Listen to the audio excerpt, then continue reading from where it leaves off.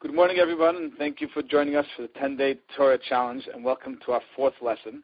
I'll share a 5-minute Torah thought and be happy to remain on the line to answer questions following the lesson.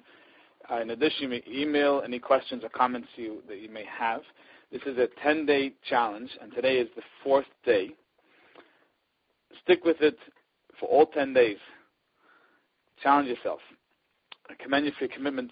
We'll begin today where we left off yesterday. We spoke yesterday regarding the covenant between the parts that took place between Abraham and God, this eternal covenant.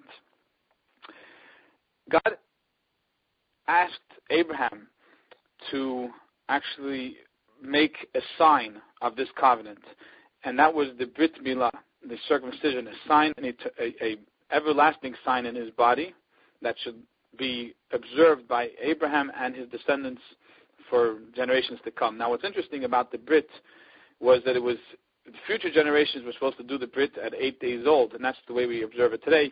Abraham himself, though, was circumcised when he was 99 years old. Abraham had a son from a different wife, Ishmael. You may have heard of him. He had the Brit when he was 13 years old. And the first person to have a Brit when he was 8 days old was Yitzchak, Abraham's son Yitzchak. The commentaries actually tell us that Ishmael used to brag to Yitzchak, telling him, "You're not as worthy as I, because your Brit was done when you were too young to make a choice, and I had to make the choice to take the Brit. My commitment is greater." And there's actually a story which is told about the fifth Chabad Rebbe, whose birthday happens to be next Thursday. They tell when he was just a young child of 4 or 5 years old, he was studying the Torah portion that we actually read this Shabbat. And it describes how God appeared to Abraham. And he started crying. And he went to his father and said, "Why doesn't God appear to me? Why does God appear to Abraham and doesn't appear to me?" His father's response was very interesting. He said, when a righteous Jew, at the age of 99, decides to circumcise himself, he deserves that Hashem should reveal himself to him. In other words, that there is some benefit, there is something special about making the decision at an older age to undergo this circumcision, this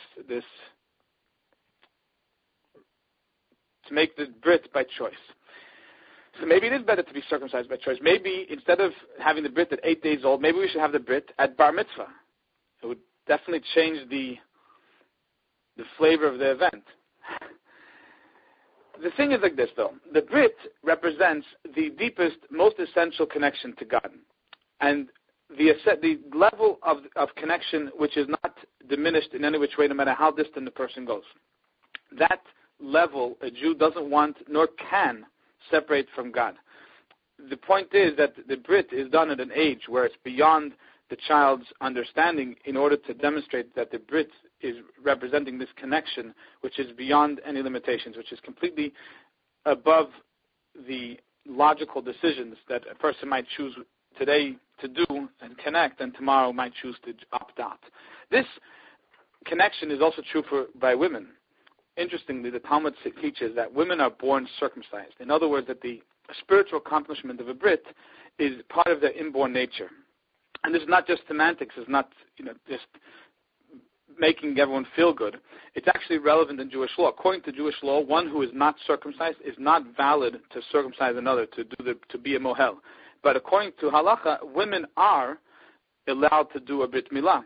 In other words, that the law looks at them as if they actually have the Brit Milah. The deepest nature of a Jew is that they want to express their connection to God.